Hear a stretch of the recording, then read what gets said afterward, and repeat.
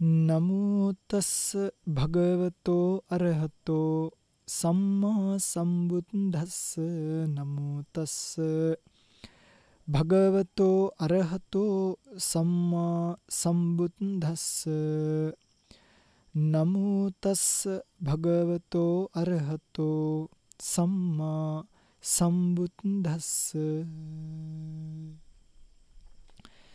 පංචහි භික්කවේ ධම්මේහි සමන්නාගතෝ සුනන්තෝපි සද්ධම්මං අබබ්බෝ නියාමං ඔක්කමිතුං කුසලේසු ධම්මේසු සම්මත්තං කතමේහි පංචහි.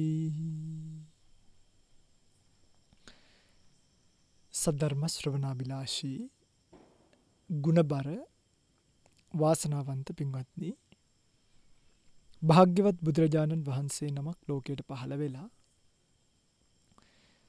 ලෞතුරු ශ්‍රී සද්ධර්මය ලෝකයට දේශනා කරාට පස්සේ සත්වයට පුළුවන්කම ලැබෙන ඒ සද්ධර්මය ඔස්සේ මනස මෙහෙවමින් තමන්ගේ ජීවිතය කුසලයට බර කරගෙන අකුසල ධර්මයන් ප්‍රහාණය කරගෙන අනුශය වශයෙන් සාංසාරිකව ළඟ පැවතිලා ආපු අවිද්‍යා, තණ්හා වැනි අනුශය ධර්මයන් දුරු කරලා දාලා සම්මුතිය කුමක්ද, පරමාර්ථය කුමක්ද, සම්මුතියේ පැටලෙන්නේ නැතුව පරමාර්ථය කෙරෙහි හිත අලවාගෙන ඒ පරමාර්ථ ධර්මයන් වල ඇති අනිච්ච, දුක්ඛ, අනාත්ම කියන ක්‍රියාවලීන් තේරුම් අරගෙන අනිත්‍ය වූ ධර්මතාවයන් වල නොබැඳී අනාත්ම වූ ධර්මතාවයන් ආත්ම වශයෙන් නොගෙන දුක්ඛ වූ ධර්මතාවයන් සුඛ වශයෙන් නොගෙන සංසාරේ නැවත නැවත මුලා වෙවි ඉපදි මෙරි දුක් විඳ යන සංසාර ගමනින් ඈතර වෙන්න බුදුරජාණන් වහන්සේගේ ශ්‍රී මුඛ ධාතුන් ලෝකයට ජනිත වෙච්ච සතර දළදා වහන්සේලාගේ ස්පර්ශ වෙලා ලෝකයට ප්‍රභව වෙච්ච බුදු හදමඩලින් උපදිච්ච මේ උතුම් සද්ධර්මය හේතු වෙනවා. එනිසා ඒ බණ ටිකක් වුණත් අපි අහනකොට අපි තුල පිහිටවා ගත යුතු ගුණධර්ම ටිකක් අනිවාර්යෙන් අපි ගාව තියෙනවා. ඒ ගැන කියන්න කලින් අද දවසේ ඔබට මේ උතුම් දේශනාව ශ්‍රවණය කරන්නට අවකාශය සලසා දෙමින් ධර්ම දේශනාවේ දායකත්වයෙන් කටයුතු කරන බව සිහිපත් කරලා තිබ්බ සොනාලි ප්‍රනාන්දු මෙනවිය ඇතුළු පවුලේ සියලු දෙනා විසින් ඩෙන්සිල් ප්‍රනාන්දු පියාණන්ට මිය ගිහිල්ලා වසර 34ක් වෙන ජීවත්ව සිටියා නම් 2021 අගෝස්තු 31 වෙනි දිනට ඔහුගේ වයස වසර 100ක් වීම නිමිති කරගෙන එතුමන්ට සහ මීට වසර 11කට පෙර මියගිය ලිනා ප්‍රනාන්දු මෑණියන්ටත් මියගිය සියලු නෑදෑයන්ටත් පින් අනුමෝදන් කිරීමට අද දවසේ මේ පින්කම සිද්ධ කරන බව සිහිපත් කරලා තියෙනවා. ධර්ම දේශනාවෙන් අනතුරුව නම්ගම් සිහිපත් කරමින් පුණ්‍යානුමෝදනා කිරීමට බලාපොරොත්තු වෙන් කාලය ධර්ම දේශනාව සඳහා යොමු කර ගන්නවා. පින්වත්නි, බුදුරජාණන් වහන්සේගේ සද්ධර්මය ගැන කියාගෙන ආවේ මේ ධර්මය බොහෝ විට මේ වෙනකොට ලංකාවේ තුල අහන්න ලැබෙනවනේ අපිට. නොයෙකුත් ස්වාමීන් වහන්සේලා නොයෙකුත් දේශනාවස නොයෙක් ආකාරයෙන් ධර්ම දේශනා කරනවා. දැන් අපි වුණත් මේ වෙනකොට කෙනෙක්ට නිවන් දකින්නවනම් නිවන් දකින්න කෙනෙක්ට ඒ නිවන් දැකීමට අවශ්‍ය කරන සාරය කියලා ඉවරයි. මේ වෙනකොට සාරය කියලා ඉවරයි. එන සයන්ස් මේ මොනවාද කියන්නේ? මේ කියන්නේ දැන් මේ බණ ටික අහලා මොකද මේ අපේ ලංකාව ඇතුලේ මේ වෙනකොට ගොඩක් අය ඉන්නේ අර තල්ලු කරයි යන්න ඕනේ. ඇත්තටම කියනවා නම් මේ දැන් ඔයගොල්ලෝ හිතන්නකෝ මං කෝච්චියක් කියලා. මං එන්ජින් එක නම් මේ එන්ජින් එක ඔයගොල්ලෝ එක ස්ටේෂන්ස් වල නැවතිලා ඉන්නවා. එක ස්ටේෂන් වල. දැන් මේ කෝච්චිය ටික ටික යනවානේ. ඒතර ඔයගොල්ලෝ මේකට නගින්න එපයි. ඔයගොල්ලෝ ස්ටේෂන් එකේ ඉඳන් අත වෙනුවට වැඩක් නැහැ. නගින්න ඕනේ. නැගපු කෙනාට මේ එන්ජින් එක සපෝට් එකක් දෙනවා, ඇදගෙන යනවා, පස්සෙන් එල්ලිලා එන්න පුළුවන්. අන්න ඒ වගේ අර දේශනා මාලාව ඇහුවට පස්සේ එල්ලිච්ච කට්ටිය දැන් මේ වෙනකොට යනවා. භාවනා වැඩසටහන් අපි ආපහු පටන් අරන් ඒ වැඩසටහන් ඇතුලේ ගොඩාක් ඇඩ්වාන්ස් අපි කතා කරනවා. දැන් ඔය පිංගුතුලා නිකන් හිතන්න මම අපිට මේ වෙනකම්ම දේශනා කරන්න බැරි වෙච්ච දේශනා තියෙනවා. මේ වෙනකම්ම කියන්න තියා කටවත් තරපු නැති දේශනා. ඒවා කියන්න වෙන්නේ මිනිස්සුන්ට යම් මට්ටමකට භාවනාවට ආවට පස්සේ. අපි ගමු චක්කු ප්‍රසාදය කියන එක. ඊට අපි ගමුකෝ වත්තු ප්‍රසාදය කියන එක වෙන මොකක්වත් උනේ වත්තු රූපය කියන එක ගන්න. දැන් මිනිස්සු දන්නේ නැහැ මොකක්ද මේ වස්තු රූපය කියන්නේ. දන්නවද? නේ? දැන් ඕගොල්ලෝ චක්කු ප්‍රසාදය කොහම ඕගොල්ලෝ හිතන් ඉන්නේ මේ කළු ඉංගිරියාව ගාව තියෙන පුංචි මෙන්න අර දෘෂ්ටි විතාණිය වගේ. එහෙමත් අපි මේක පළවෙනි දේශනාවට අපි කියන්නේ මිනිස්සුන්ට මේක ආසන්න වශයෙන් තේරුම් ගැනීමට. ආසන්න වශයෙන්. නමුත් බුදුරජාණන් වහන්සේගේ ශාසනය ඇතුලේ කියලා තියෙන කතාව ඕන්නම් විද්‍යාව ආසන්නයට ගෙනියන්නත් පුළුවන්. ඕන්නම් ගෙනියන්නත් පුළුවන්. කළු ඉංගිරියාව කියන එක ඇතුලේ මම මේක කතාව. කළු ඉංගිරියාව කියන එක ඇතුලේ තියෙන අපි කණිනිකාව ගන්නකො. ඒක පිටිපස්සෙන් තියෙන කහලපය කියලා එකක්. ඔය කහලපේ තමයි වෛද්‍යවරයෙක්ගෙන් ඇහුවොත් විශේෂයෙන්ම ඔය අයි සර්ජන් කෙනෙක්ගෙන් වගේ අහලා බලන්න පුළුවන් නම් මේ ඇහි තියෙන දෘෂ්ටි විතානිකෙන්ටන්ට ලොකු අපසරියක් එකතනට එකතු වෙනවා. හැබැයි ඔය කහලපේ කියන තැන තමයි උකුණු හිසක් වගේ පොඩියට තියෙනවයි කියලා ඔපයක් වගේ දක්වලා තියෙනක විද්‍යාව ඇතුළේදීත් ඒගොල්ලොත් පිළිගන්නවා වැඩියෙන්ම සෙන්සිටිව් තැන.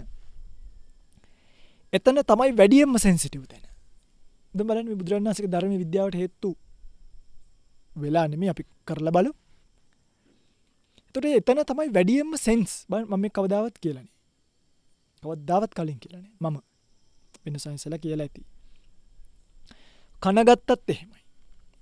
කනේ තියෙන මැද කන කියන එකත් එක්ක සඳහන් වෙන තැනක මේ ප්‍රසාදය දක්වන්න පුළුවන්. කය ගත්තත් එහෙමයි. මේ කය ගත්තම ක්‍රියා විභවයක් වෙන තැනක් තියෙනවා. මේ ක්‍රියාවක් සිද්ධ වෙන තැන් තියෙනවා. මේ කයේ තියෙනවා කාය ප්‍රසාදේ හීරුණාම දැනෙන වෙනම දේවල් ටික. තාඩන පීඩන දැනෙන වෙනම දේවල් ටික. ස්පර්ශය දැනෙන වෙනම තැන් ටික. මේ තමයි මේ කාය ප්‍රසාදය කියලා කියන්නේ. දිව ගත්තාම දිවේ තියෙන මේ දේවල් පිළිගැනීමේ හැකියාවක් තියෙන තැනක් තියෙනවා. දැන් දිවේ යට ගත්තාම යට තියෙන්නේ මස්, මාංශ. දිවේ මාංශ. උඩ තියෙනවා ප්‍රසාදේ. මේ ගැඹුරු දහම. හැබැයි ඒ ටික කියන්න වෙන්නේ යම් තරමකට ආපු කෙනෙක්ට. දැන් මුලදිම කිව්වොත් වෙන්නේ විතර්ක ගොඩනගනක අතරමං වෙන එක. නැත්තම් දන් ටික ඔක්කොම කියලා දාත හැකි. හැබැයි ඊට පස්සේ වෙන්නේ මොකක්ද විතර්ක ගොඩනගනවා. අන්තිමට තර්කයට අහු වෙනවා අවබෝධයට නෑ. ඒ නිසා අපි කරන්නේ කොහොමද අවබෝධයට ගෙන්නන්න වටපිට තලල ඒව කල්පනා කරලා පිරික්සලා චුට්ට ප්‍රත්‍යක්ෂ වශයෙන් තේරුම් අරගෙන එන්න ඕනේ. ඒ ආපු කෙනාට අන්න භාවනා වැඩසටහනක් ඇතුළතදී අපි මේක ගැඹුරම කියලා දෙනවා.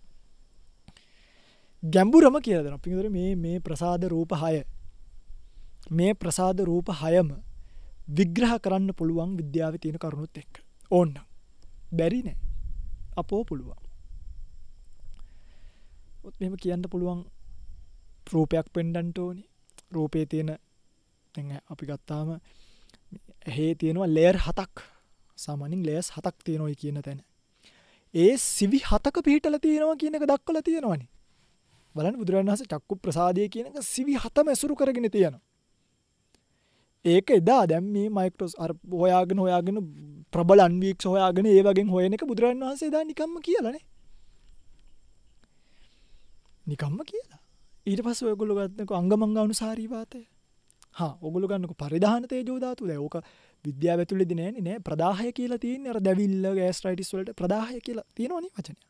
ඒක ඇතුළේ මේක දක්වලා තියෙනවා. එක්තරා ආකාරයකට විස්තර කරන්න පුළුවන්. හැබැයි එකපාර කියන්න බෑ. මුලින්ම අපි අංගමංගානුසාරී වාතයේ තේජෝ ධාතුව මෙහෙමයි පරිධාන පාචක කියලා බුදුරජාණන් වහන්සේ පෙන්නපු ටික පෙන්නනවා. ඒතර ඌමනාව තියෙන කෙනා ඒක ඇතුළේ තව එනවා. ඒ එන කෙනාට තමයි එනකොට තමයි අපිට මේක කියලා දෙන්න පුළුවන්. කෝච්චිය වගේ. අපිට ස්ටේෂන් එකේ නවත්තන්න පුළුවන්. නගින කෙනාට එපයි සීට් එකක් දෙන්න. නගින කෙනා අපි නවත්තනවා. නගින කෙනාට සීට් එක දෙනවා. දෙන්නත් බැහැ මම කියන්නේ. සමහරවිට මේක හිටගෙන යන්නත් වෙනවා ෆුට්බෝඩ් එකේ යන්නත් වෙනවා. හැබැයි කොහේවත් මගදී වතුර ගන්නයි කැන්ටින් ගාන යන්නයි බහින්න එපා. සමහරු එහෙම බහිනවා මේ කාලෙකට. නිකන් මට මේ දවස්වල බෑ වගේ. අරක අමාරුයි මෙහි අමාරුයි කියකේ බහිනවා. සමහරට එහෙම බැස්සම් මොකද වෙන්නේ කෝච්චිය අදිනවා. ඉතින් ඒ වගේ මේ කෝච්චි ගමනක් දැන් මේක වෙනස්. මේකට අපිට එන්ජින් එක ගලවගෙන ගිහිල්ලා පිටිපස්සෙන් ගහගෙන තල්ලු කරා යන්න වෙලා තියෙන්නේ. ඒ යනකොට ඉතින් ඉස්සරහම ඉන්න අය පොඩ්ඩක් පීලි පයින්නත් පුළුවන්. හිටපු ගමන් පීලි පයින්නෝ. සිග්නල් වල නවත්තන් ඉන්න වෙනවනේ කෝච්චිය වගේම තමයි. හෝන් ගහනවා. එක එක්කෙනා අර ඉතින් එක එක්කෙනා වඩේ විකුණන් ඉන්නවා වගේ එක එක ඒවා එනවා. අපේ ජීවිතේ අපි කෝච්චියක ඉන්නේ. ධර්මයේ. මට කියන්න ඕනි උනේ අංගමංගානුසාරී වාතය ගන්න. දැන් අංගමංගානුසාරී වාතය කියන එක අපි දක්වනවානේ.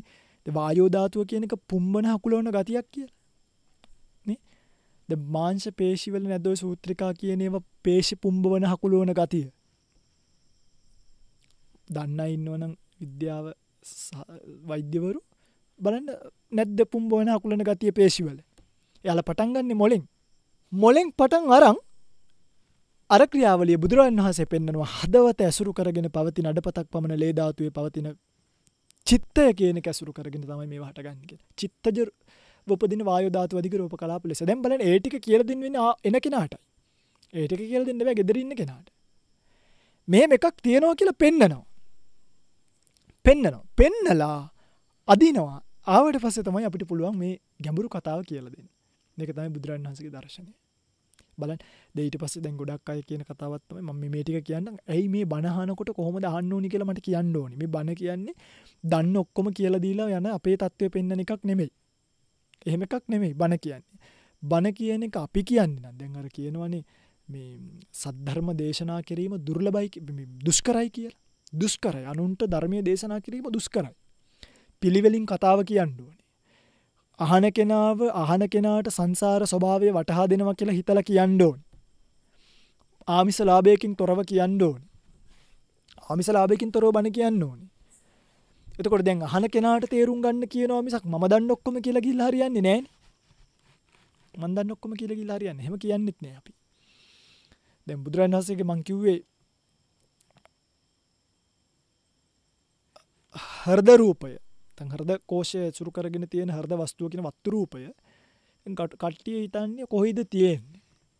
හොයන්න පුළුවන්. පින්විතනි ඔබ යම් තරමකට හෝ විද්‍යාව පිළිබඳව දන්නවන යම් තරමකට මම විද්‍යාවත් එක්ක ගලපන්නේ. ඔබ හොඳට හොයලා බලන්න. ඔය දකුණු කර්ණිකාව ඇසුරු කරගෙන පවතින යම්කිසි ස්වභාවයක් නැද්ද? ක්‍රියා විභවයක් සිද්ධ වෙන කියලා. හොඳට බලන්න හොයලා නිකමට.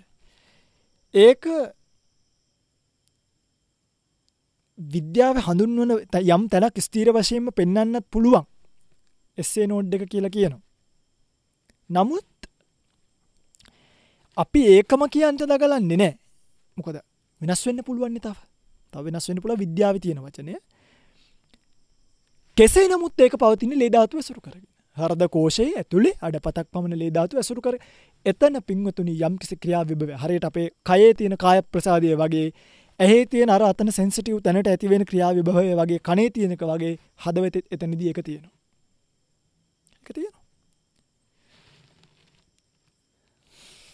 ඒකින් ශරීරයට බලපෑමකුත් වෙනවා.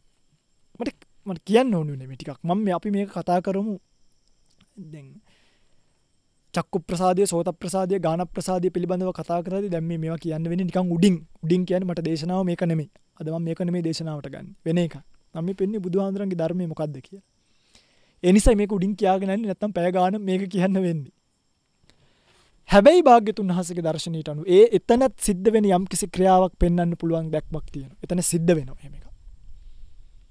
එතන සිද්ධ වෙනවා.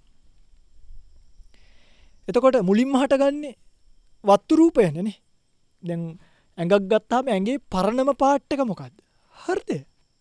ඇඟේ පරණම පාට් එක ඇඟක හටගන්න හෘද කෝෂය. ඒක අසුරු කරගෙන පවතින ওই චූටි තැන් වලින් නම් තමයි ඒක මෙම විකසනය වෙන්නේ. ලොකු වෙලා එන්නේ. දැන් මේ ඔක්කොම කොයි තියෙන්නේ ධර්මයේ. ඒ නිසා අංක 1 බණ අහනකොට තමන් දන්නවා කියලා හිතාගෙන බණ අහන්න එපා. මම දන්නවා කියලා හිතාගෙන බණ ඇහුවොත් මගහැරෙන ලාභය පොඩි නෑ. හරියට කෝච්චිය මගහැරියා වගේ. අපෝ මේ කෝච්චියේ සෙනග කියලා ඉඳලා ඉස්සර මට මතකයි අපි ස්කෝලේම යනකොට එහෙම කරනවා. සමහර බස් එක යන දවස් බස් එකේ මේක ඊළඟ එක යනවා. බලින්නම් පරක්කු වෙලා 8 මාට් විතර තමයි ස්කෝලට යන්න වෙන්නේ. ඊට පස්සේ සයින්ස් කොළඹ එච්චර බස් තිබ්බේ නැද්ද? නෑ තිබ්බා. සමහර ස්ට්‍රයික් දවස් එහෙම තියෙනවා. එන්න බස් එකේ නගින්නේ නැහැ. අන්තිම එක එනකන් කොහම හරි එල්ලිලා අන්තිමට බස් නැහැ. ගෙදර යන්නත් බෑ. පාරේ හිටියොත් කවුද නැසී ගෙදර ගියොත් අම්මා නැසී වගේ එකක් තියෙනවා. ඒ වගේ තමයි මේක තමන් දන්නවා කියලා හිතාගෙන බණ අහන්න එපා. ෂුවර් කරගන්න එපා. ඕනවට වඩා ඕවර් කොන්ෆිඩන්ස් කියන එක මේකට හරියන්නේ. ඔබේ ඥානය ඔබේ දැනුම කොච්චරක් වෙන්න පුළුවන්. නමුත් ධර්මතාවයේ හැසිරුණු ධර්මයේ දන්න ස්වාමීන් වහන්සේලාට මේ පිළිබඳව ඊට වඩා ගවේෂණයක් තියෙනවමයි. සංක 1 තමන් දන්නවා කියලා හිතාගෙන බණ අහන්න එපා. හරි? ඒක මේ මගේ බණක් මම මේ කියන එකක් නෙමෙයි. අංගුත්තර පංචක නිපාතයේ සද්ධම්ම වර්ගයේ බලන්නකො ඥාතමානි සූත්‍රය කියලා සූත්‍රයක් තියෙනවා. 3-4 වගේ සූත්‍රයක. ඒ සද්ධම්ම වර්ගයේ පළවෙනියටම තියෙන සම්මත්ත පඨම සම්මත්ත නියාම, ဒုတိ ය සම්මත්ත නියාම, ඊළඟට ඥාතමානි සූත්‍රය, ඒ වගේ සූත්‍ර ටිකක් තියෙනවා. අංගුත්තර පංචක නිපාතයේ සද්ධම්ම වග්ගය. මේකේ තියෙනවා ඥාතමානි සූත්‍රය මට මතක විදිහට තියෙනවා අවසාන කොටසේ. අවසානම 5 වෙනි කාරණාව බලන්න. ඒකේ තියෙනවා තමන් දන්නවා කියලා හිතාගෙන බණ අහන්න එපා කියලා. තමයි අංක 1. 2 තමන් නොදන්නවා කියලා හිතාගෙන බණ අහන්නත් එපා. මොකද සයින්ස් කියන්නේ? දන්නවා කියලා හිතාගෙන බණ අහන්නත් එපා. දැන් ඒකට කියනවා තමන්ට ක්‍රෝධ කරමින් බණ අහනවා. මම මේ චුට්ටක් මාරු කරලා තියෙන කරුණු ටික පොඩ්ඩක් එහෙට මෙහෙට අරගෙන මාරු කරලා කියන්නේ තේරුම් ගන්න. අර බක පඬිතකමේ බණ අහන්නත් එපා කිව්වා. ඊට පස්සේ සමහරු අයියෝ කොච්චර ඇහුවත් මට මේක තේරෙන්නේ නැහැ, මට මේක හරියන්නේ නැහැ, එහෙම කර තමන්ට ක්‍රෝධ කරමින් බණ අහන්න එපා. මන්නම් මහා මෝඩේ හරි වෙන්න ඇති. හිත බණ අහන වෙලාවට මොකද බණ කියන්නේ ඒකෙන් ගන්නනේ. ඒතර මේ මෝඩකමින් ගලවන්නේයි බණ කියන්නේ. ඒක හරියට අහන් හිටියොත් නැගිටින්නේ අර ඉඳගත්ත මෝඩ මිනිස්සයා නෙමෙයි. අනිවාර්යෙන් අවබෝධයක් ලැබපු කෙනෙක්. හරි? ඒකනේ ඔයගොල්ලෝ බණ ඉවරුනයින් පස්සේ යටින් ගොඩාක් වෙලාවට ලියනවා, කියනවා, කතා කරනවා මොකද්ද? අනේ හැමදෙරේ කවදාවත් අහලා නැති දේවල් ඇහුවා. දැන් තමයි හොඳටම තේරෙන්නේ. මේවා කොයිද තිබ්බේ? ඔබ වහන්සේ කොයින්ද මේවා හොයාගත්තේ? මේ බුදුරජාණන් වහන්සේගේ ධර්මයේ තියෙන ඒවා. මගේ නෙමෙයි. ධම්මජෝසයන්වහන්සේ එහෙම කෙනෙක් නෙමෙයි. බුදුරජාණන් වහන්සේ කියන උතුමන් වහන්සේ නොකියපු දෙයක් නේ. අඩුම පරක්කු වෙලා බත් දිව්වොත් පරක්කු වෙලා බත් වෙන මනුස්සයට තියෙන ආදීනවත් කිව්වා. ගෙදරට හදිසියවත් ශ්‍රමණෙක් වැඩියොත් පිණ්ඩපාත ටිකක් දී ගන්න බැරි තරම් වැඩක් නැති ගෙදරක්. බලන්න පරක්කු වෙලා උයන් දෙපා කියන එක පවා කියලා තියෙනවා. වැඩ කරන ස්වාමි සේවකයන්ට නිසි වෙලාවට කෑම දුන්නේ නැත්නම් සේවකයෝ වැඩ කරන්නේ ඇඟලපත පණ නැතුව බැන වී අහුරු දෙකක් වගා කරන්න පුළුවන් එක අහුරයි වගා කරන්නේ. දෙකක් පුළුවන්කම තියෙද්දි ඉඳ ගන්නවා. එතකොට ඒකේ ලාභය අඩු වෙනවා. ආදීනව පරක්කු වෙලා බතේ වීමේ ආදීනව. ඔය සම්ප්‍රදායත් එක්ක තමයි භික්ෂුවගේ පිණ්ඩපාතෙත් බැඳෙන්නේ. මොකද ගමක ස්වාමීන් වහන්සේ නම පිණ්ඩපාතේ යනවා කියන්නේ පළවෙනි දවසේ අපි යනකොට ගම්වල ගෙවල් වහලා කෑම නෑ, හාමුදුරුවෝ නිව්වේ නෑ කියනවා. සමහරු රෑ නිදාගත්ත දුම් පිටින් වත්තක් අතු ගාලා නෑ, කොළ වැටිලා. දවස් 3ක් ඒ ගෙදරටම එක ළඟ ගියොත් තුන්වෙනි දවසේ අම්ම නැකිරනවා පාන්දර. හාමුදුරුවෝ අද වඩි මුලින්ම කරන්නේ වඩින පාර අතු ගාන එක. ඊට පස්සේ ඇඟපත හොදලා මූණකට හොදලා බතක් තියෙනවා ලිපේ. ඇඳුමක් මාරු කරගන්නවා. හාමුදුරුවෝ ආවොත් බලන්න ගෙදර උදේ බත එවිලා, මිදුල අතු ගෑවෙලා. මුළු ගමම මෙහෙම වෙනකොට ගමම සස්ත්‍රීකයිද නැද්ද? ගමයි පන්සලයි වෙවයි දාගබයි කිව්ව එකට. හැම ගෙදරකම උදේ බතක් කියවෙනවා සම්බෝලයක් එක්ක හරි. ඉස්සර මිනිස්සුන්ට මේ සම්බෝලයක් එක බතක් වෙනවා කියන එක පොඩි දෙයක්. ගෙදර පොල් ටික තියෙන අවුරුද්දටම කණ්ඩ මිරිස් ටික වවලා තිබ්බා. ට්‍රම්ප් එක ඇල්ල වත්තෙන් කඩාගෙන ඇවිල්ලා කෑමකට දැම්මේ බත් එකට. හාල් ඉස්සර මිනිස්සු කුඹුරු කරාම වැඩිපුර ටික විකුණලා අවුරුද්දේ කන්න හාල් ටික තියාගන්නවා. දැනුත් තියාගන්නවා ගොඩක් ගම්වල. දැන් ඒවත් විකුණනවා. ඒවා විකුණලා එවුන්දලගේම හාල් කඩෙන් අරගෙන ආයි කනවා. සල්ලි වලට. ඉස්සර මිනිස්සු එහෙම නෑ. කන්නේ වගා කරාම ඊළඟ කන්නේට වෙනකන් මහා කන්නේ වගා කරොත් යලට වෙනකම්ම හාල් ටික ගෙදර තියෙනවා. කොච්චර මොනවා වුණා. ඔය පහුගිය කාලෙක කොවිඩ් ඇදිච්ච වෙලාවේ මට මතකයි මම පදවිශ්‍රීපුර හිටියේ. සයින්ස් කොහමද දාන්නේ? අපිට කොයිද සයින්ස් දාන්නේ නැති වෙයි. අපි කුඹුරුනි කරන්නේ. මුළු රටටම නැති වෙයි. අපිට නැති වෙන්නේ. මේ මිනිස්සුන් ගාව තිබ්බා ඒකනේ. ඒකත් එක්ක බැඳෙනවා හාමුදුරුවන්ගේ ජීවිත රටාව. මිනිස්සු හොද උදේ පාන්දර නැගිටිනවා, පින් කරගන්නවා, හවසට පන්සල් එනවා. උදේ පාන්දර නැගිට්ටාම ෆ්‍රෙෂ් එක. උදේ පාන්දර නැගිටලා බලන්න පුදුම ෆ්‍රෙෂ් එකක් දවසේ තියෙන්නේ පින්වතුනි. ආයේ මේ 4-8 නැගිට්ටා වගේ නෙමෙයි. දුවන්න පුළුවන් වාර ගණන, ඇඟට පතට අමාරුනේ, මැලිකමක්නේ. මොකද? හැටි. එනිසා මට මේක කියාගන්න උවමනා වුණේ. බුදුරජාණන් වහන්සේ නොකියපු දෙයක් නේ. නොකියපු දෙයක් නෑ. ඒ හැම දෙයකින්ම ඔබ බණහනකොට ඔබ ටිකින් ටික බුද්ධිමත් කෙනෙක් බවට පත් වෙනවා. ඒ නිසා තමන්ට බැන බණහන්න එපා. අයියෝ මට තේරෙන්නේ මට මේවා ගැඹුරුයි අනේ හාමුදුරනේ ආයි කියන්න. සමහරු මේ බණ කියලා ඉවර වෙන්නත් කලින් ආයි දානවද? එහෙම නෙමෙයි. රයිට්. මම දන්නේ නැති කරුණක් මට අහන්න ලැබෙයි. කියන එක මට තේරුම් ගන්න පුළුවන්. ඔබ වහන්සේ කියන්න මට ඔබ වහන්සේ කියන එක තේරුම් ගන්න පුළුවන්.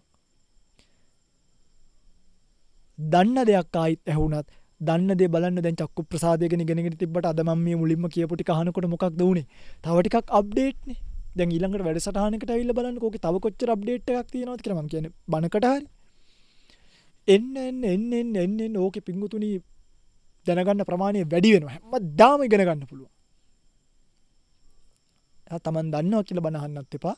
නොදන්නවා කියලා තමන්ට ක්‍රෝධ කරගෙන තමන් වැටිලා අදිමානෙට හීනමානෙට යන්න එපා. නොඇසුව දෙයක් අසන්නට ලැබෙයි ඇසූ දේ නැවත නැවත වර්ධනය වෙයි කියන බණ අහන්න. එතකොට හරි. 2යි. ගුණමකු වෙන්න එපා. ඒක තමයි ගුණමකුකම කියන්නේ. දැන් බණ අහලා අපේ හිතමු ස්වාමීන් වහන්සේ බණක් කියනවා හරි දක්ෂයි. හරිම දක්ෂයි. අපි අහපු නැති කාරණත් කියනවා. ඉතින් සමහරක් වෙලාවට මගේ පොඩි ස්වාමීන් වහන්සේලා බණ කියනවා මට ඇහිලා තියෙනවා මට අහුවෙච්ච නැති ගාතත් උන්වහන්සේලා කියනවා. ඒ වගේ වෙලාවට අපිම අනේයතු එක් කොහිත් තිබ්බේ.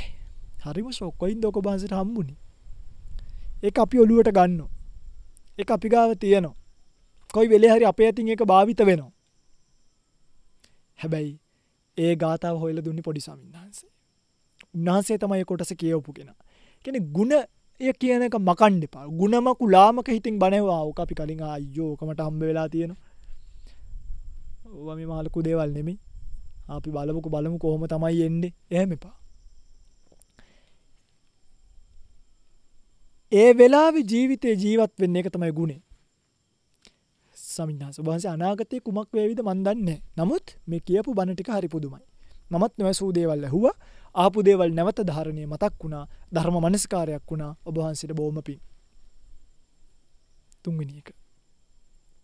ගුණමකු වෙන්න එපා. පැහැදිලිද?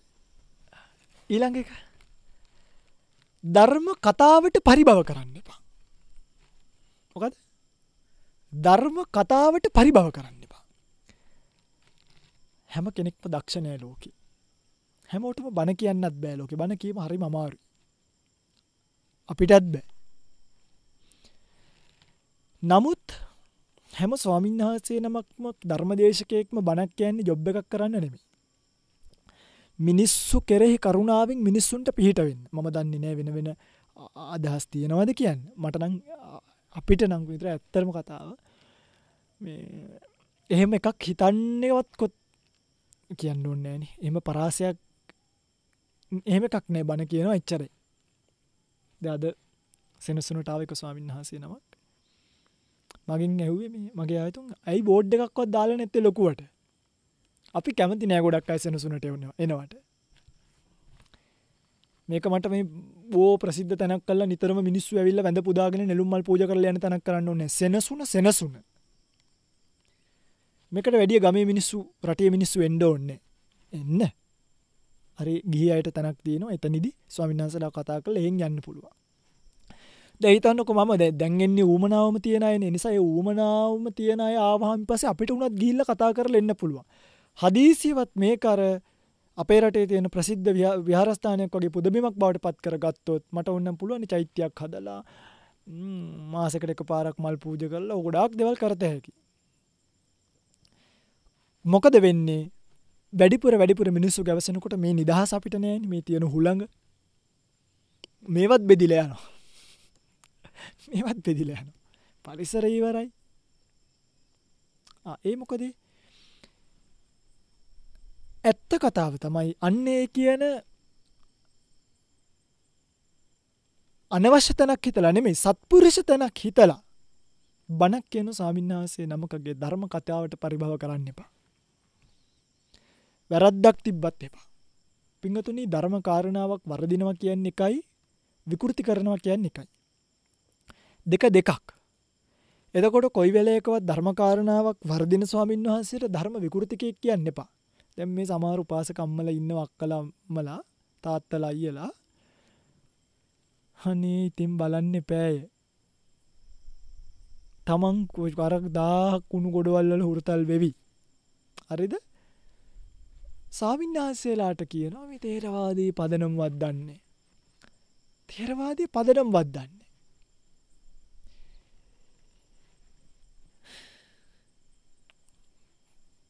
පව්. ධර්ම කතාවට පරිභව කරන්න හොඳ නැහැ. විකෘති කරොත් ඒක වෙනයි. ඒක විකෘතියක් කියලා අපි කියන්න ඕනේ. කාකණ්ඩ පුත්‍රය අසමහරහතන් වහන්සේ වජ්ජ පුත්තකයන්ට කිව්වේ නැද්ද විකෘතියක් කියලා? කිව්වනේ. වැරදි කියලා. කිව්වනේ. කියන්න ඕනේ. විකෘතියක් ලෙස කිවීම වෙනයි. කතාවට පරිභව කිරීම වෙනයි. කෙනෙක්ට වරදින්න පුළුවන්. ඕනම කෙනෙක්. දැන් මට වුණත් ඔය පහුගිය කාලේක ධර්ම දේශනාවක් කරද්දී මේ අකුසල සිතක් ගැන කියද්දී අකුසල සිත වෙනුවට දැන් පින්වතුන්ලා හිතන්නකො මෙච්චර මේ අභිධර්මයේ කියන ස්වාමීන් වහන්සේලාට අකුසල හිතකුයි කුසල හිතකුයි පැටලෙන්නේ නැහැ නේ. ඒක වැරදීමක් වෙන්න බෑනේ. මේ බුදුදහමේ තියෙන සරලම තැන් අභිධර්මයේ තියෙන සරලම දෙකක් නේ ওই දෙක. මුලම උගන්නන දෙකනේ පළවෙනි පිටුවේම අභිධර්මයේ. අකුසල මූල සිත් ටික කියලා 12. ඊළඟට කුසල මූල සිත් ටික උගන්නනවනේ. ඒ වචනේ මාරු වීමනේ. වචනේ මාරු වීම. සෝමනස්ස සහගත දිට්ඨිගත සම්පයුත්ත සංකාරික හිත කියලා කියවෙනවා ඥාන සම්පයුත්ත කියලා කියන්න ඕනි තැනකදී. සෝමනස්ස ඥාන සම්පයුත්ත මේක පැටලීමක් වැරදීමක්. හැබැයි බුදු අම්මෝ මේ හාමුදුරුවන්ට මේ සිත්වත් දෑ තේරෙන්නේ අරකයි මේක දැන් මේ දන්න උපාසක උපාසිකාව වෙයි වැලා පස්සේ මම මොකද කරේ? ඒකම දේශනාවකට ඊළඟට ගිහිල්ලා ආපහු කියලා අනේ මෙහෙමයි මට වැරදීමක් වුණා. මේමයි දඟලන්න එපා වැරදුනා කියලා පේජ් එකෙත් පාවිච්චි කරන අනේ මට මෙහෙම මේ දේශනාව ඇයි මේ මිනිස්සු හරි බොළඳයි. ඒක දින අපේ කන් වලට ඇහෙන ධර්ම කාරණා එහෙනම් බැලුවොත් විකෘති බැන විතරයි ඉන්න වෙන්නේ අපිට. කතා කරන සමස්තයක් බොරු. භාවනා දශමයක් වඩලා නැති අය භාවනා ගැන කියනවා.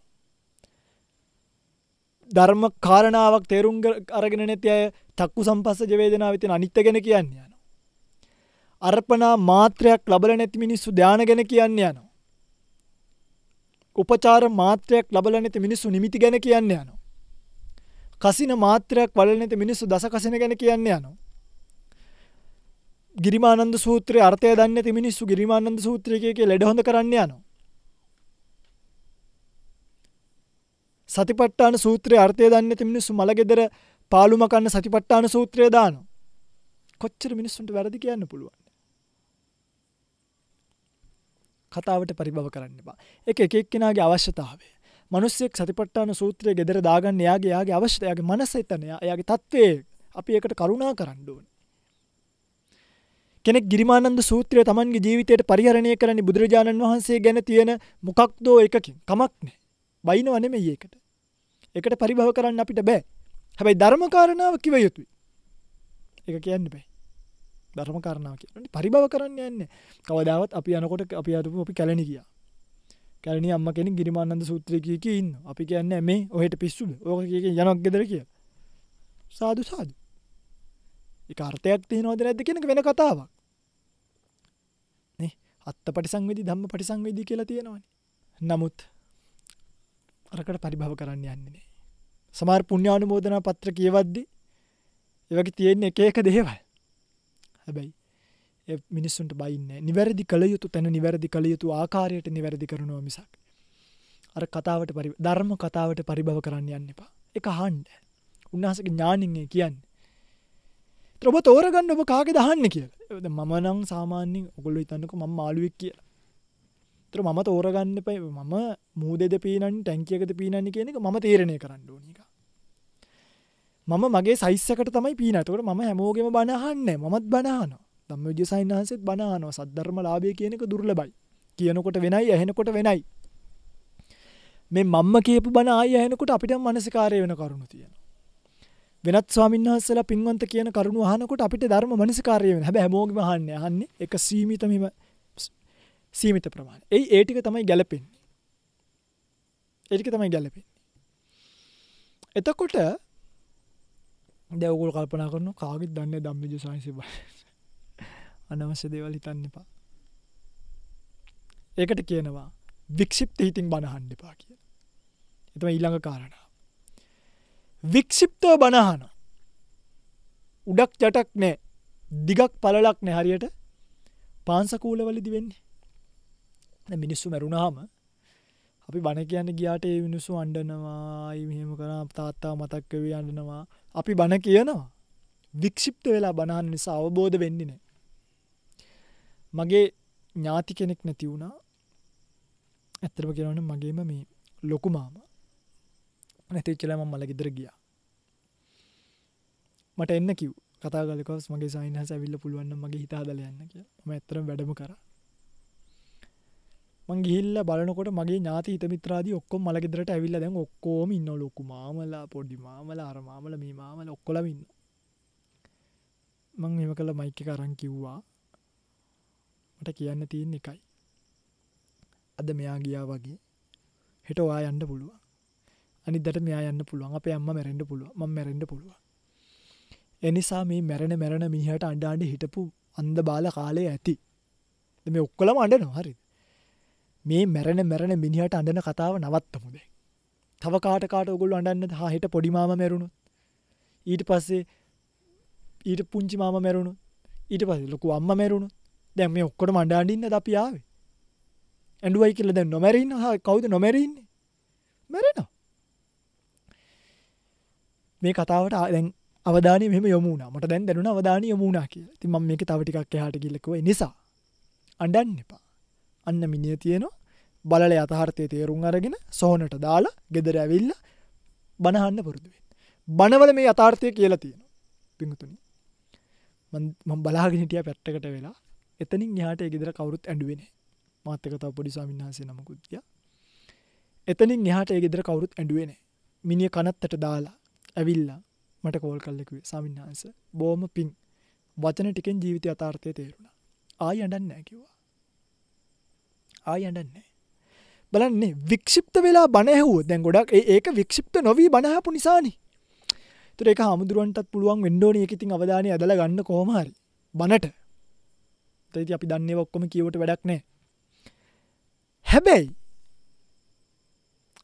ඒ වික්ෂිප්ත අවස්ථාවක බණ ඇහුවොත් උඩක් යටක් නැතු අම්මා මැරිච්ච වෙලාවක අම්මා සනීප වෙච්ච වෙලාවක ඒතර හමුදුරුවණක් දැනගන්න ඕනේ මේ අවස්ථාවට අනුරූපීව බණ කියනවද නැද්ද? දැන් සමහර වෙලාවට හමුදුරුවරුත් එක බණට ඉඳගත්තාම ගෙදර යන්න දෙන්නේ නැහැ. පැය 2 3 4 5 දණ්ඩ ඔක්කොම කියවන. එහෙම මම දැකලා තියෙනවා. ඕන තරම ඕනත් වැඩි. එහෙම බෑ. සායිසනම කාලය දණ්ඩ ඕනේ. ඒ කාලය ඇතුලේ බණ කියලා දායකයෝ ටික මහන්සි වෙලා ඇවිල්ලා පහුවදා රැය ඉඳන් උයලා ඇවිල්ලා දවල් දාන දුන්නාම විනාඩි 20ක් 25ක් යද්දි බණ ටික ඉවර නොකරොත් එතනින් එහාට දායකයාගේ ඔළුවට බණ යන්නේ නිදිමතයි. බඩගිනි පොඩි උන් අඬනවා. ඇඳුම් ජරා වෙලා දාඩියයි. අපි දැනගන්න ඕනේ විනාඩි 15ක් 20ක් ඇතුළත කියන්න ඕනේ ටික කියලා මහන්සි නිසා මෙතනින් එහාට කියන්නේ. නමුත් මේ මාර්ගය යන්නේ. එහෙමයි තැනට සුදුසු නුවණ වික්ෂිප්ත නොවි බණ අහන්න නම් ස්වාමින්වහන්සේගේ පැත්තෙත් වගකීමකුත් තියෙනවා. වික්ෂිප්ත නොකර තියා ගැනීම දායකයාගේ පැත්තෙත් වගකීමක් තියෙනවා. තමුන් අහන බණ පදයක් පාසා නුවණින් මනසිකාරය කරමින් මේ දේශනාව තුළදීම මට චතුරාර්ය සත්‍ය ධර්මය අවබෝධ වේවා කියන ප්‍රඥාව යොදලා බණ අහන්න ඕනේ. හරි ගැඹුරුයිනේ. හරිම සියුම් පින්වතුනි. කීයක් කිව්වද දැන්? එකක්ව දන්නවා කියලා හිතාගෙන බණ අහන්න එපා. තමන්ට බැන බණ අහන්නත් එපා. ධර්ම කතාවට පරිභව කරන්න එපා.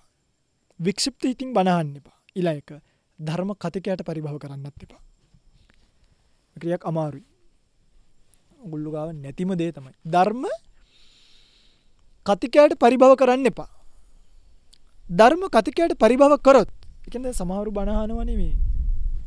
අන්න අපේ ගමේ එකෙක් මහාන වෙලා හිටාන්කෝ බලන්න අහලා මොනවද බණට කියන්නේ. ඉතින් අපි ගමේ මිනිස්සු බණ අහන්නේ එහෙම. දැන් මම මේ ඉන කාලෙකින් ගමේ කොළඹනේ. මෙතන මම මහාන වෙලා දැන් මේ රට වටේම බණ කියනවා කිරුළපන බණක් කිව්වේ එකයිද කොයිද? ඒකත් අපේ තාත්තගේ මේ පින්කමකට. අපේ ඒගොල්ලොත් දැන් බණ අහනවනේ ඒගොල්ලෝ මේකට එන්නේ බෑ. තේරුණාද? එනවා. හැබැයි අපි දන්නේ නැද්ද හිටපු හැටි? දැන් කෝ බලන්න මොනවා කිය කොහින්ද මේක මෙච්චර ඉගෙන ගත්තේ? ඒක සිදුරක් හොයන්න බනහන්. මම කියන්නේ කිරුළපනයි මෙහෙම කරනවා කියලා. මම උපමාවක් කිව්වේ. අපේ කමට බණහද්දි එහෙමයිනේ. ඒ කියන්නේ ධර්මාවබෝධය පිණිස නෙමෙයි යහන්නේ වැඳගෙන අනේ මගේ බුදුපතුන් වහන්සේ බණ කියනවා නේද මට ධර්මාවබෝධය වේවා. එහෙම අහන්නේ නැහැ. අප්පා මේ අර අහවලාගේ පුතානේ. ඒ කාලේ කොහොමද හිටියේ මම වඩාගෙනක් තියෙනවා. දැන් බණ ඒක තමයිනේ බලන්නකො. අන්නේ ඒ කියන්නේ එකක් එහෙම අනිත් එක සිදුරු. දැන් මේ සමහරුන්ට තියෙන ප්‍රශ්නයක් තමයි හාමුදුරුවෝ. දැන් ස්වාමීන් වහන්සේ මේ දැන් ඔයගොල්ලෝ මන් බණ කියනකොට ඔබ දැකලා ඇති. මම අතත් ස්පවර් පාවිච්චි කරනවා. වටහත් තියාගෙන සංවරකම ඔයගොල්ලෝ සංවරකම කියන්නේ වටහත් මෙහෙම කරන් ඉන්න එකටද? කොච්චර වෙලාවක් ඉන්න ඕනේ? සංවරයි කියලා මැනගන්න. මෙහෙම තියාගෙන පැය ගානක් බණ කියන්න බෑ. මෙහෙම කළා අත් රිදෙනවා. මෙහෙම කරගෙන කියන්න පුළුවන් නම් කොච්චර සනීපයි. හැබැයි මේක ඊට වඩා ගිහිල්ලා අර ඇඟට දැනෙන ගානට ගෙනියන්න වෙන්නේ පිඟුතුනි සමහරක් වෙලාවට. බුදුරජාණන් වහන්සේ වටත් පාවිච්චි කළා ධම්සක් පැවතුම් සූත්‍රය කිව්වේ. එක එක්කෙනාගේ ඇක්සන්ට් එක දැන් මගේ ආසනේ ස්වාමීන් වහන්සේලා ඉන්නවා බොහෝ වෙලාවට හරිම සංවරයි. මට හිතා ගන්න උන්නසර කොහොමද එහෙම කියන්නේ කියලා. එක එක්කෙනා රොබෝලා වෙන්න ඕනේ. මං වගේම බණ කියන්න ඕනේ කියලා නෑ. දැන් සමහර වෙලාවට අපි දකින්න දෙයක් තමයි ආයතන වශයෙන් ගත්තාම මේ ගුරු හාමුදුරුවෝ වගේම ගාථා කියනවා. ගුරු හාමුදුරුවෝ වගේම බණ කියනවා. එහෙම එකක් නෑ. තමන් වෙන්න ඕනේ. මිනිස්සුන්ට දෙන පණිවිඩය තමන්ගේ භාෂාවෙන්, තමන්ගේ හැටියෙන්, තමන්ගේ උපමාවෙන්, තමන්ගේ දක්ෂතාවයෙන් දෙන්න ඕනේ. කොපි කරන්න යන එක හොඳ දෙයක් නෙමෙයි. ඒක මහා නරක දෙයක්. ඒක අපිට කරන්නත් බෑනේ. අපිට අපි වෙන්න පුළුවන් මිසක් අපිට වෙන කවුරුත් වෙන්න බෑ. එනිසා එක එක දේශකයාණන් වහන්සේලාගේ එක එක විලාස නේ. දැන් මං පොරවන් ඉන්නේ මේ ටිකක් කොස්පඬු පාට සිවුර. එක ස්වාමීන් වහන්සේ නමක් පොරවන්න පුළුවන් රතු පාට සිවුර. එක ස්වාමීන් වහන්සේ නමක් තැඹිලි පාට සිවුර. කොණ්ඩේ කපන්න පුළුවන්, වවන්න පුළුවන්. මං ඊයේ පෙරේද දැක්ක එක දේශනාවක මේ මගේ අර මේ කනේ සත්කමක් කරන නිසා කොණ්ඩේ කපන්න බෑ. හරිද? එක දිගට මේ කපන්න වෙන්නේ. ඉතින් ටිකක් විලාව අරගෙන සෑහෙන්න වෙලාව. ඉස්සර නම් මේ ආමුදුරන්ගේ කොණ්ඩේ තිබ්බා. දැන් නම් මං ඒකට කැමති නෑ. මේ බලන්න පිංගුතුනි. හත් දෙනේ බණ අහනවා කියන්නේ එකක්. කොණ්ඩේ උන්නම් වවලා කරලා ගෙට ගහලා මොකක්ද ඕනේ කොහමද පෙන්නන්නේ? ඒක වෙනයි. ඒ නිසා දේශකයාගේ සිදුරු සොයන්නට කකුල මෙහෙමද තිබ්බේ, අත මෙහෙමද තිබ්බේ, කට මෙහෙමද තිබ්බේ, කොණ්ඩේ වවලාද තිබ්බේ නැද්ද, දෙවුර වහලාද තිබ්බේ නැද්ද? ඒවා අඥානිය කරන වැඩ. බණ ඇහුවට ඒ වගේ අයට මොකද වෙන්නේ? ධර්මය පිහිටන්නේ නැහැ. ධර්ම අවබෝධය වෙන්නේ උඩින් යනවා. මේ කණින් ඇහිලා එම්ම පිට වෙලා යන වැදුන පිට වුණා. ඇතුළේ හිටින්නේ. සුතා දතා නැහැ. සුතා විතරයි පුතා. දතා නැහැ. සුතා කියන එක දතා වචසා පරිචිතා වෙන්න නම් ඇතුළට ආදරෙන් ගන්න පුළුවන්කම තියෙනවා. ඒක තමන්ට තියෙන්න ඕනේ. ධර්ම දේශකයාට පරිභව කිරීමේ චේතනාවෙන්, දේශකයාගේ සිදුරු සොයීමේ ලාමක චේතනාවෙන් බණ ඇසීම සම්පූර්ණයෙන් නවත්තන්න ඕනේ. ඒක තමයි කතාව.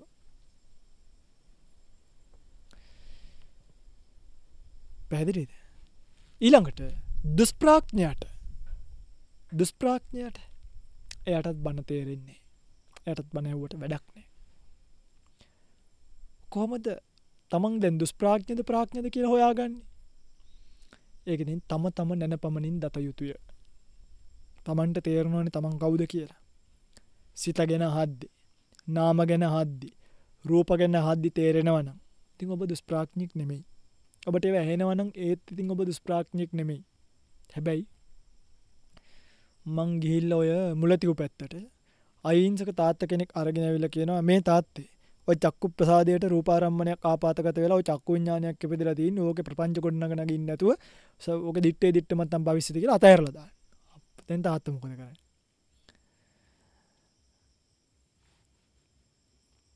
පැහැදිලිද? මං කියන්නේ ඒ එක එක්කෙනාගේ ප්‍රඥාවට අනුවයි අපිට බණ කියන්නේ. ඒ නිසා එක එක්කෙනා තම තමන්ගේ ප්‍රඥාව මැන ගන්න.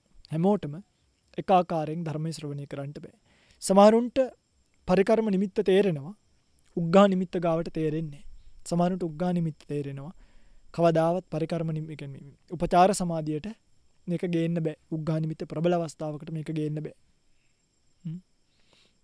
හේතුව ඒ තම තමන්ගේ දුෂ්ප්‍රඥකම් ප්‍රඥකම්. සමහරුන්ට සූත්‍ර තේරෙනවා අභිධර්ම තේරෙන්නේ නැහැ. මෝරලා මදි ප්‍රඥාව. සමහරුන්ට කාරණා ධාරණය වෙන්නේ නැහැ. ඒවට කියනවා මේ නීවරණ ධර්ම වැඩි. කාමච්ඡන්ද ව්‍යාපාද තීන මිද්ද උද්ධච්ච කුක්කුච්ච විචිකිච්ඡා කියන පංච නීවරණ ධර්මියෝ කෙනෙක්ගේ సంతානෙ වැඩි නම් එයාට කාරණා ධාරණය වෙන්නේ නැහැ. කෙනෙක් ධානයකින් හිත වඩලා තියෙනවනම් තමන්ගේ තුල තියෙන කෙලස් ධර්ම විස්කම්බන වශයෙන් ප්‍රහාණය කරලා තියෙනවා නම් යම් මට්ටමකට හෝ තදංග වශයෙන් ඒ වාගේ ප්‍රහාණයක යෙදිලා ඉන්නවනම් ඔවුන්ට ධාරණය වෙනවා වැඩි. ආහන දේ මතක හිටිනවා. ගොඩක් අය මයින් අහනවා හඳුරන්නේ මතක තියාගන්නේ කොහොමද? මතක තියාගන්න තියෙන එකම ක්‍රමය තමයි පංච නීවරණ ධර්ම අඩු කරගන්න. ලෝකයට දුවන හිත මුළු ලෝකයක් කියන්නේ මේක මේ විසිරීලා තියෙන අය එකකදනේ. එකක නෙමෙයිනේ පින්වතුනි. එකක නෙමෙයි දුවනවා ඉවරයක් නෑ. ඔන්න මාළු පැටව දෙන්නෙක් ගෙනල්ලා දාගත්තොත් දෙන්න මදි තව දෙන්නෙක් ගේනවා. ඊට පස්සේ ටැංකිය ලොකු කරන්න ඕනේ. තව දෙන්නෙක් කියනවා. දැන් කෑම ගේන්න යනවා. ආයිත් පැටව දානවා. දැන් උන්ටත් ආදරේ රක බලා ගන්න. ඊට පස්සේ ඒක සුද්ධ කරන ටැංක් ක්ලීනර් කෙනෙක්. මේ ආදීනෝ වැඩි ඉතින් නේ.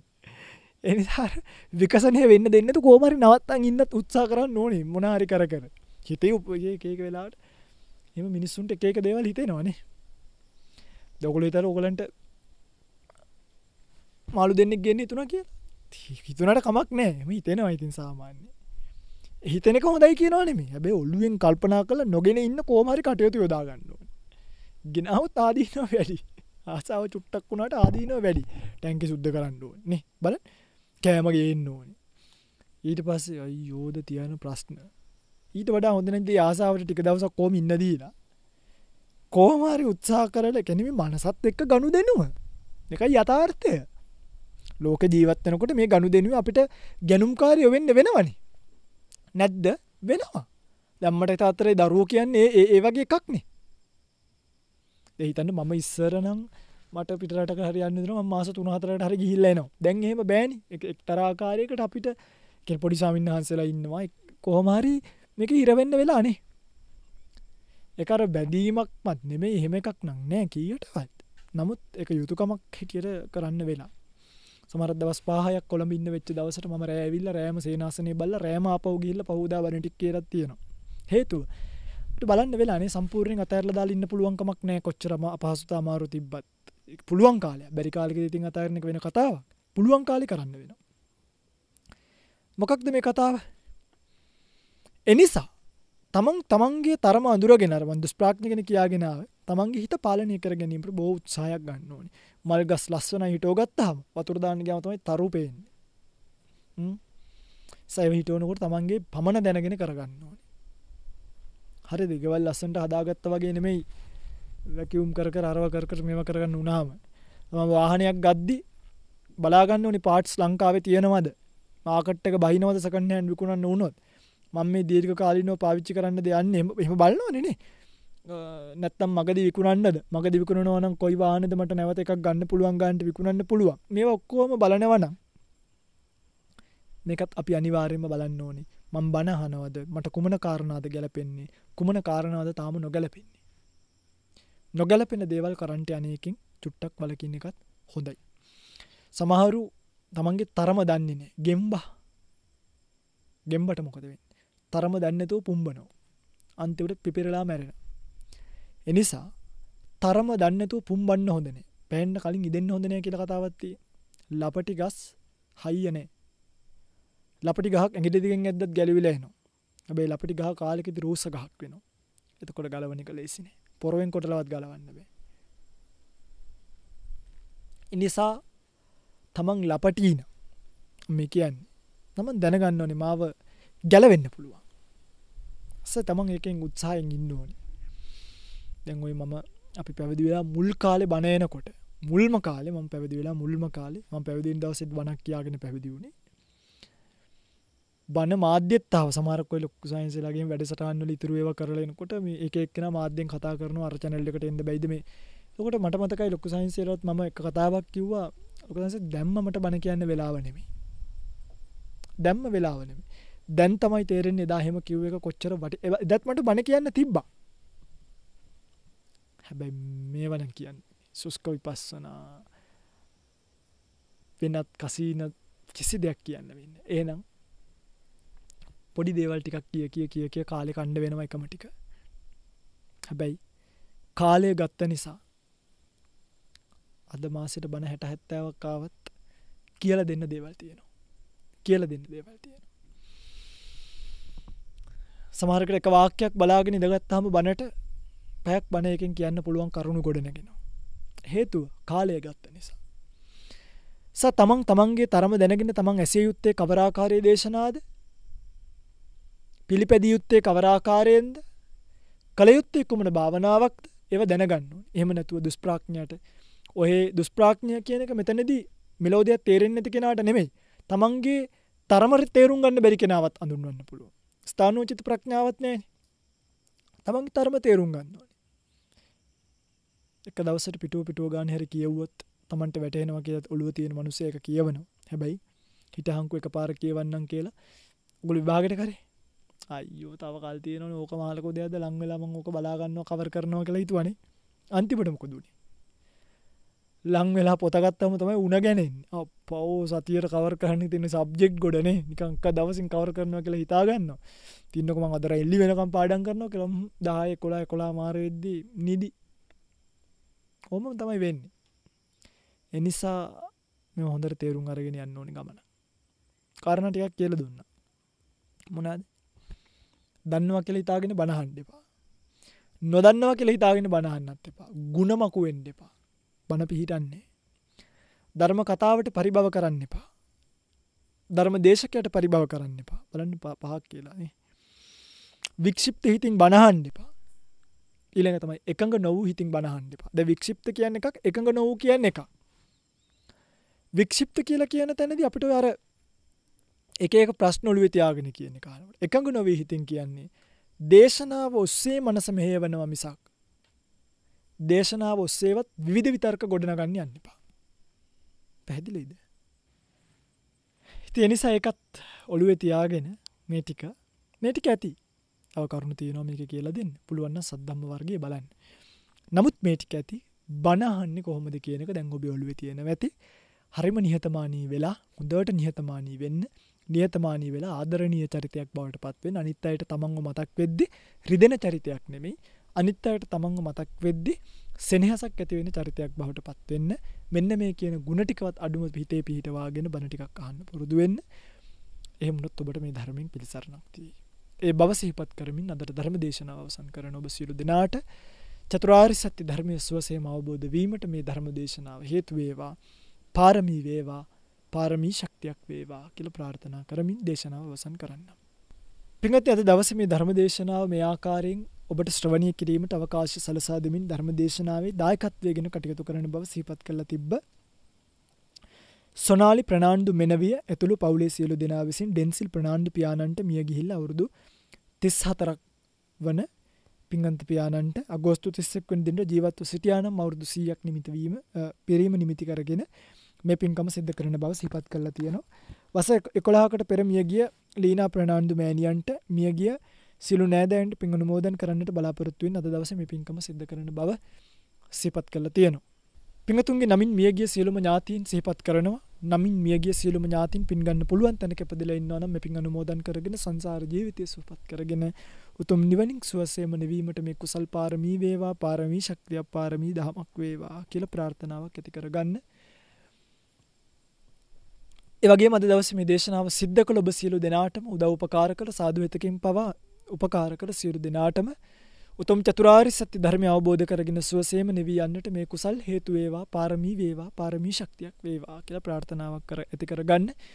විශේෂයෙන්ම 30 වසරක කුරුරු යුද්ධයෙන් රටදෑ වෙනුවෙන් දීපදු සියලුම රණවිරුවන්ට මේ සම්බුද්ධ ශාසනය වෙනුවෙන් දිවිපදු සියලුම යතිවරුන්ට මෙපින් අනුමෝදන්ව සසර ජීවිතය සුවපත් වේවා කියලා ප්‍රාර්ථනාවක් ඇති කරගන්න.